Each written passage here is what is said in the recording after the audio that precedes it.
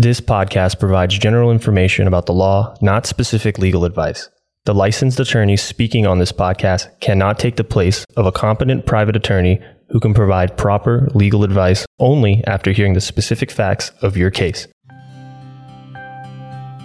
You're listening to Law and Caution, Protection Through Legal Education, brought to you by Legal Aid Center of Southern Nevada.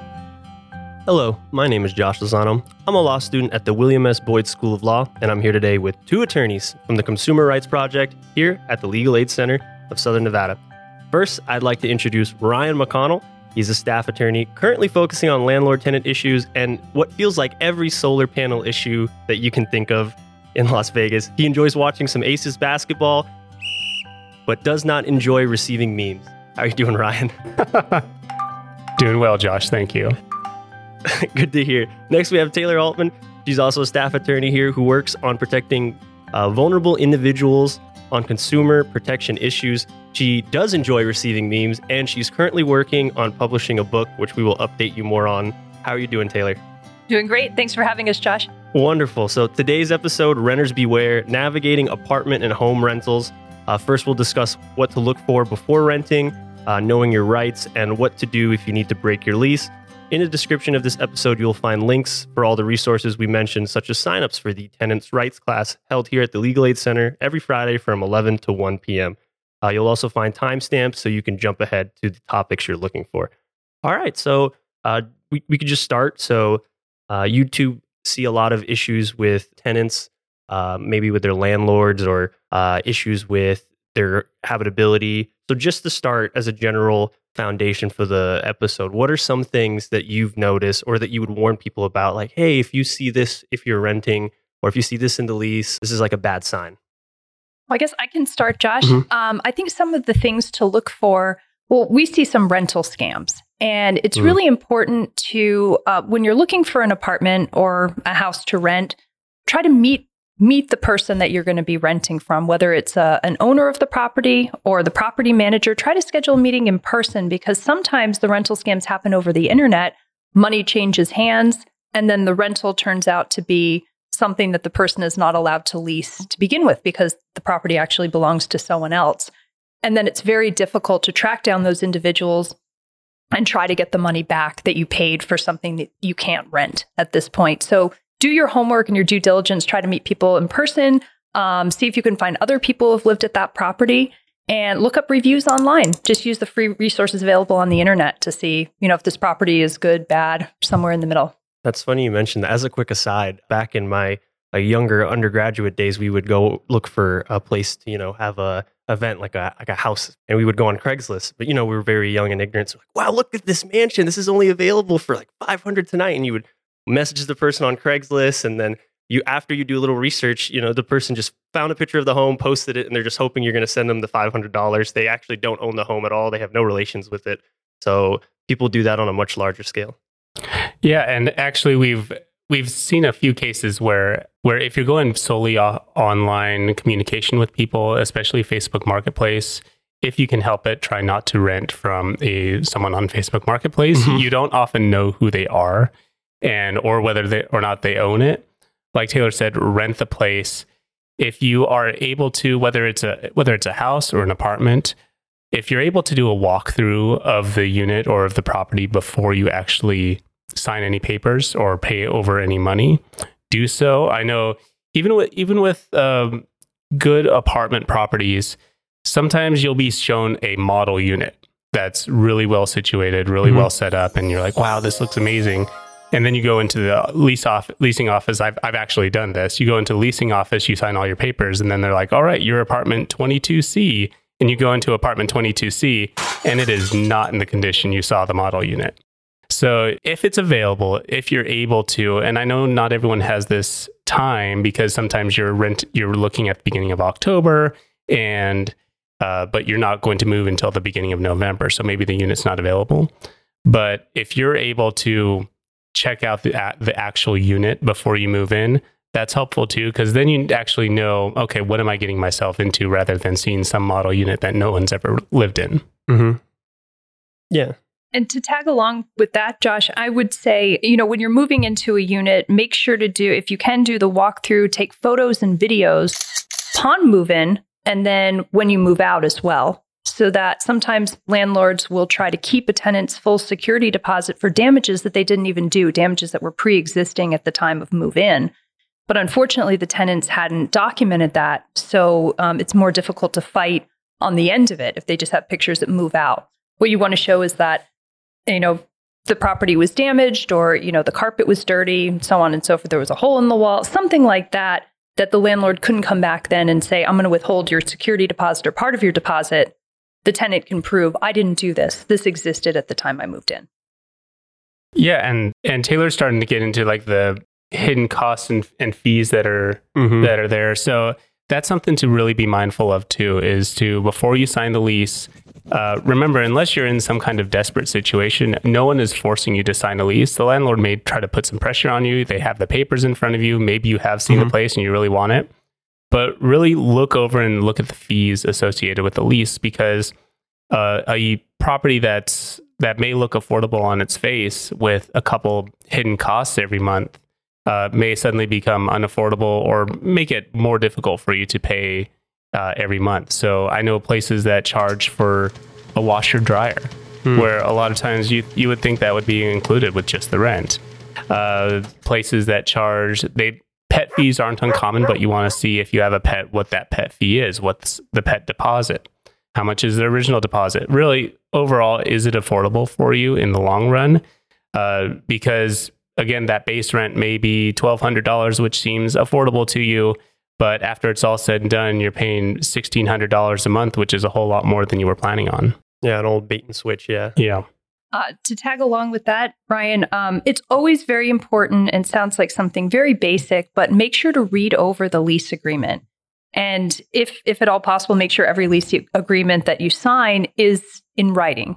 So oral agreements to rent a property are enforceable, so long as they're under a year. However, it's hard to prove lease terms when they're not written down. So you want to make sure that you get the lease agreement in writing and you take time to review it. Sometimes these leases are 20, 30 pages.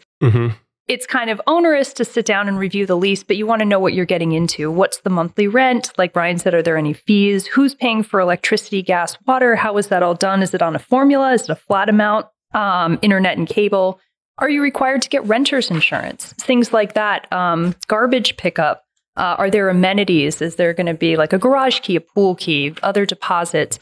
Just things that you want to make sure, the basic things about renting this unit that you understand before you move in. And if you have questions, write those down and ask the property manager or landlord. I'm sure they'd be happy to answer your questions on the front end before you sign, then after, when you're already committed to this lease. Yeah, so do your due diligence and make sure to read that lease. To touch on, Ryan did talk about pets. If you are a renter and you have a service animal and you see a no pet policy, technically your service animal is not considered a pet. So there's a statute, NRS 118.105. The landlords are technically not allowed to do that. We talked about the lease agreements. Was there anything in particular that you notice when clients come in a lot that they just get blindsided with on the lease? I know me and Taylor have had parking issues where people had their cars towed, and they claim things like, well, we towed your car because it was parked backwards, and that's against your lease agreement, so we towed it. Have you seen anything like that you want the audience to be aware of? The car thing is definitely real, especially when it comes to assigned parking spaces too. Yeah, and that can cause tension between landlords and tenants themselves. If someone is parking in your spot or you are parking in someone else's spot, or we've had it before where tenants with disabilities need a spot closer to their unit, and those disabled parking spots aren't close enough to their unit to make a difference, or there aren't enough of those. So if there's a special circumstance that you're looking for, just be aware of that beforehand going into the lease, and don't just take some kind of verbal assurance that this or that will get fixed, because that's not necessarily always the case. I'm trying to think of any other common ones. Taylor, do you have any? I've seen leases where this is an interesting one, because I think, Josh, you might have discussed this on another podcast about habitability, but a landlord is required to provide the dwelling unit in habitable condition. That means conditions under which a reasonable person can live. So it has to have heat, running water, electricity, hookups, just basically be sanitary and in a good condition for people to actually live there. And I've seen leases where landlords have tried to disclaim their responsibilities under the habitability statute, so this is an as-is property and so forth. But the statute really controls, so the statute requiring the landlord to keep the property in habitable condition, that can't be overridden by a lease saying you're taking the property as is. The landlord does have certain responsibilities and tenants do have certain rights under the law to rent a property that's free of habitability problems. That's right. And don't get suckered into a landlord signing away your rights, because you're not allowed to do that. Any contract where you're signing away a specific right in the statute, NRS 118A, it specifically says that any part of the lease where you're signing away one of these rights or responsibilities of the landlord that part is void. So even if the landlord says, well, you specifically signed in the lease that you're not going to have a service animal, or that you're like Taylor mentioned, you're not going to. There's a lot of junk in here, and there's a lot of junk in here, and you know what? We don't need to clean it up. You're just going to deal with it. Move in as is. Move in as is with all the junk, and do with it what you may. That you don't need to accept that. You don't need to accept that just because the landlord pressures you into signing something. Even if you sign something, that doesn't take away your right for the landlord to fulfill their obligations under the law. That's a great message to drive home to the audience. But what on the reverse side? So you guys talked about on the lease, a landlord trying to have you sign away your rights, which they can't take away. What if there's no lease? What kind of rights do these tenants have that still can't get taken away? Well, I'll speak to that a little bit. So just to clarify something we touched on a little bit earlier, Nevada law doesn't require a written lease unless the tenant is renting the property for more than 1 year. So an oral lease or verbal lease is okay for those types of properties. But if it's more than a year, you're going to have a written contract. And we would recommend in any situation that a tenant gets a written contract just because the terms are spelled out. But if you have a written lease, or there's a verbal agreement with the landlord, and it doesn't specifically address these following topics that I'm going to talk about, the law will presume that these terms are part of the lease. And this is, again, a statute under NRS 118A. And the specific site is 0.200 subsection 5. And what that says is the tenant can have any number of people and or pets living with the tenant. Landlord pays for maintenance and trash removal. Landlord may not charge for partial or late payments or dishonored checks. And the tenant must leave the rental property in the same condition as when the tenant moved in, except for normal wear and tear that happens over the course of the tenancy. So in the absence of these terms, the law is going to presume that these terms are part of the lease. But again, always better to get everything in writing so that there's no confusion. Yeah, and even if you do have an oral lease, there's certain things that you want to document in writing along the way. And certain things that you and the landlord still have to document in writing under the law. So for example, if you're in an oral lease, even if it's just a month-to-month oral lease, and the landlord wishes to increase your rent, they still have to give you a 60-day notice before they do so. That's spelled out in the law. If you have a habitability issue and you're requesting the landlord fix that, in order to enforce your rights under the habitability statute, you still have to give them notice in writing. I would also recommend that tenants, when they're making their payments, because a lot of these oral leases are also done with payments in cash, take some kind of written documentation of that. Send a text message, write out an email, put it in a bank account. However you need to do it, put something in writing to show that you're making the payment, so that there's no further confusion down the road, since everything's oral anyways, and you can show that, hey, if I'm paying $900 a month, see, I've paid $900 a month this entire time, and now you're changing it. Yeah, have that paper trail. Exactly. I think with that, what we're going to do is we're going to take a quick break, and then after we're going to do the Truth Game Show, and then we're going to talk a little bit more about what kind of rights you have as a tenant, and then what to do if you need to break your lease. Thank you. Are you grappling with complex legal matters and feel overwhelmed? there's hope. At Legal Aid Center of Southern Nevada, we are seasoned professionals proficient in diverse fields such as housing, transportation, child custody, domestic abuse, and more. We are an entirely free, comprehensive resource for low-income residents of Southern Nevada seeking legal assistance. Our mission is to increase informed access to the legal system, regardless of income, assets, or citizenship. Visit us at 725 East Charleston Boulevard, Monday through Friday from 9 a.m. to 4 p.m. or explore our services and check your eligibility anytime online at lacsn.org.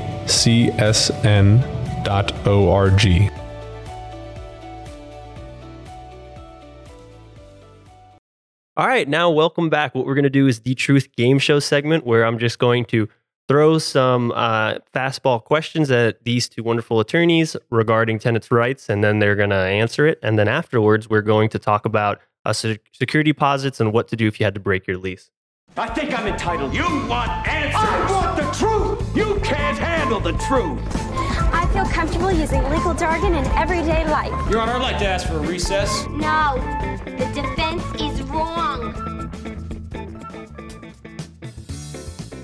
In Nevada, is there a cap on the amount of rent that can be increased? No. No. There is no cap. So unfortunately, if your landlord raises it by an exorbitant amount, unfortunately, that's within their right to do it. All right, next question.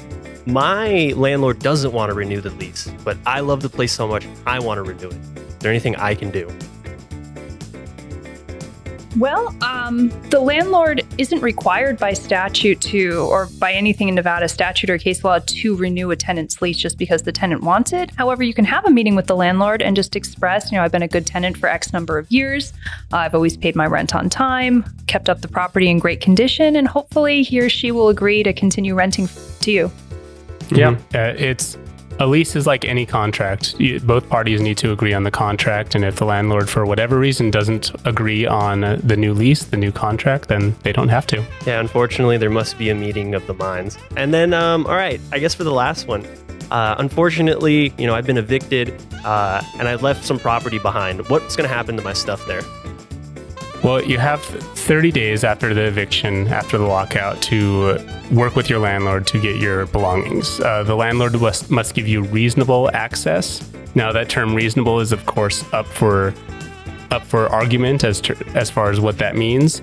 Usually, it means that depending on the size of the property and how many things you have in there, the landlord needs to give you a day or two to get in there, complete access to the property to get your belongings out of there. But during that time, they are able to charge you for any kind of storage fees they may have with it. So whether that's keeping that in the property or moving it to some kind of storage unit, they can charge you reasonable storage fees. Yeah. And then I guess now that we're done, thank you both for that. You guys handled all those fastballs. You look like some MLB superstars.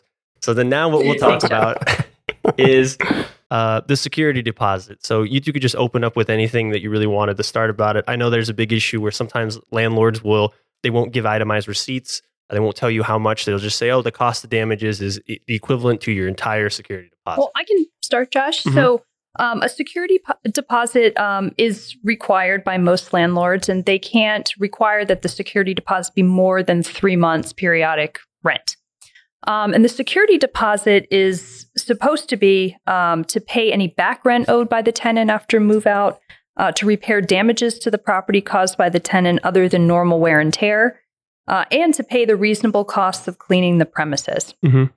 So when a tenant moves out for any reason, they terminate the rental agreement or the rental agreement comes to an end and they move out, the landlord, under the law, should give the tenant back any portion of the security deposit to which they're entitled that wasn't withheld for one of those 3 reasons, and an itemized statement of what exactly was withheld. And that's the law site is NRS 118A.242, and that just talks about what a landlord can and can't do with regard to the security deposit.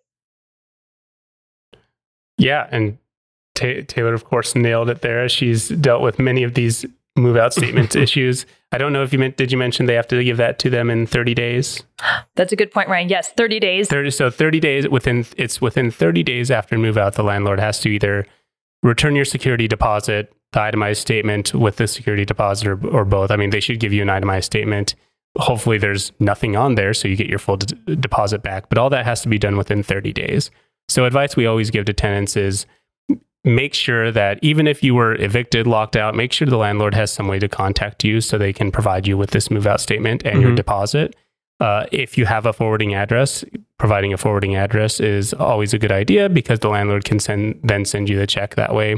But at the very least, make sure they have your email address so they can reach out to you and say, hey, here's your move out statement. Come to the office for your $500 security deposit. Mm-hmm.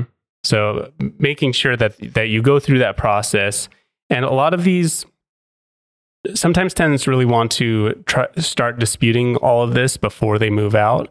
But it's important to remember that they're not able to really handle these security deposit issues until the time has come where they have left and they're due their security deposit back. So if you're coming up towards the end of the lease and you want the landlord to give you your security deposit back early or what have you, that you don't necessarily, they're not required to do that. You're just going to have to wait until you move out, provide that forwarding address and wait for that move out statement.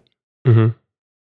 Another thing to add is if the landlord fails or refuses to return the remainder of the tenant's security deposit within 30 days after the tenancy comes to an end, the tenant can actually sue the landlord and request up to twice the amount of the security deposit as a penalty. And the court, of course, is going to look at some different factors in deciding whether to award this money to the tenant. But the tenant does have that right to enforce that. And oftentimes here at Legal Aid, we have a form that tenants can complete to dispute a move-out statement, which is the itemized statement they get after move-out, if they disagree with the amounts that the landlord is withholding for certain things, damages, for example, that they didn't do. And it's always better, like I said at the beginning of the podcast, take pictures at move in, take pictures at move out. So you can show the landlord, hey, I didn't do this damage. It was existing at move out. You shouldn't charge me for that. Withhold it from my deposit. You said that door was always broken. That lock was always, yeah. Okay, perfect. And then I guess to wrap up, because we're near the end of this episode, and then also too, I should have plugged this in.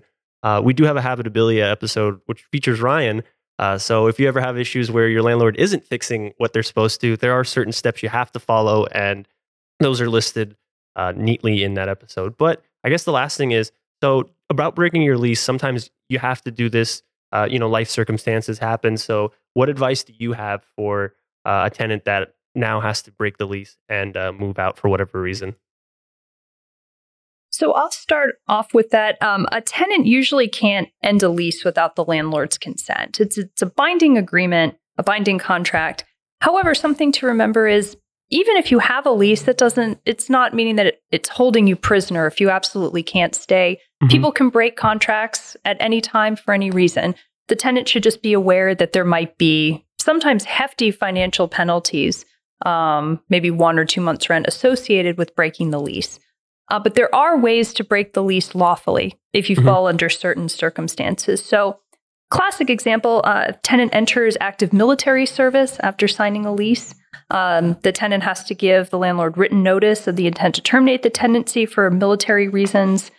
Another reason would be the tenant has a mental or physical disability or is 60 years old or older. And that physical or mental disability requires the tenant to relocate because their treatment can't be given at the place where they live. It's just not possible to get the treatment while still living in that unit. The tenant has to give the landlord written notice of that. They must provide 30 days written notice within 60 days after they relocate. So that's another reason. Also, the death of a spouse or co-tenant, after providing 60 days written notice to the landlord within 3 months of the person passing away. And the last reason or way of breaking the lease lawfully is if a tenant, a co-tenant, or household member is the victim of domestic violence, harassment, sexual assault, or stalking. So the tenant or co-tenant is essentially not safe in that rental unit and needs to break the lease and move out.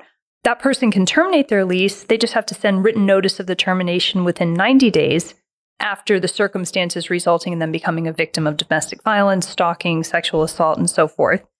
So in all of these cases, there are ways of breaking the lease lawfully and not incurring those lease break penalties. The tenant just needs to let the landlord know the reason and give the proper amount of notice under the law.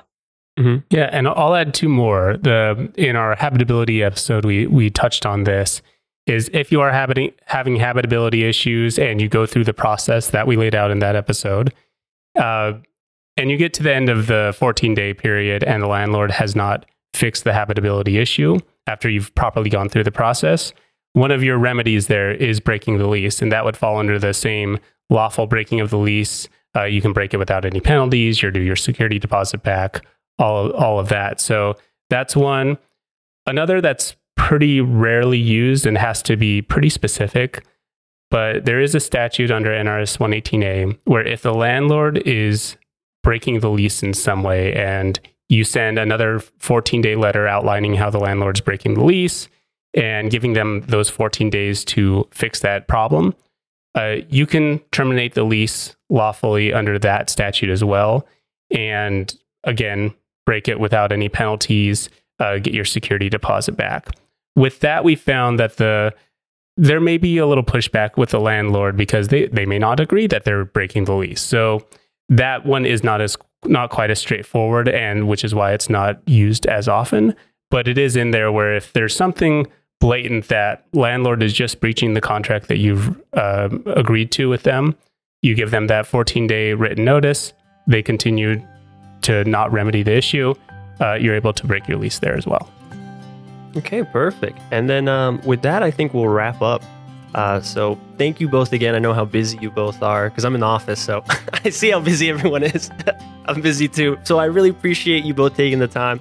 This is really helpful to the community, and we could tell just by the amount of downloads, which is always surprising. I'm always surprised by how many people listen to this, especially out of the state too. So thank you both for taking the time to do this. Thank you, Josh. Thanks, Josh. Thank you for listening to Law and Caution, Protection Through Legal Education. Links to helpful resources can be found in the description. Have a great day!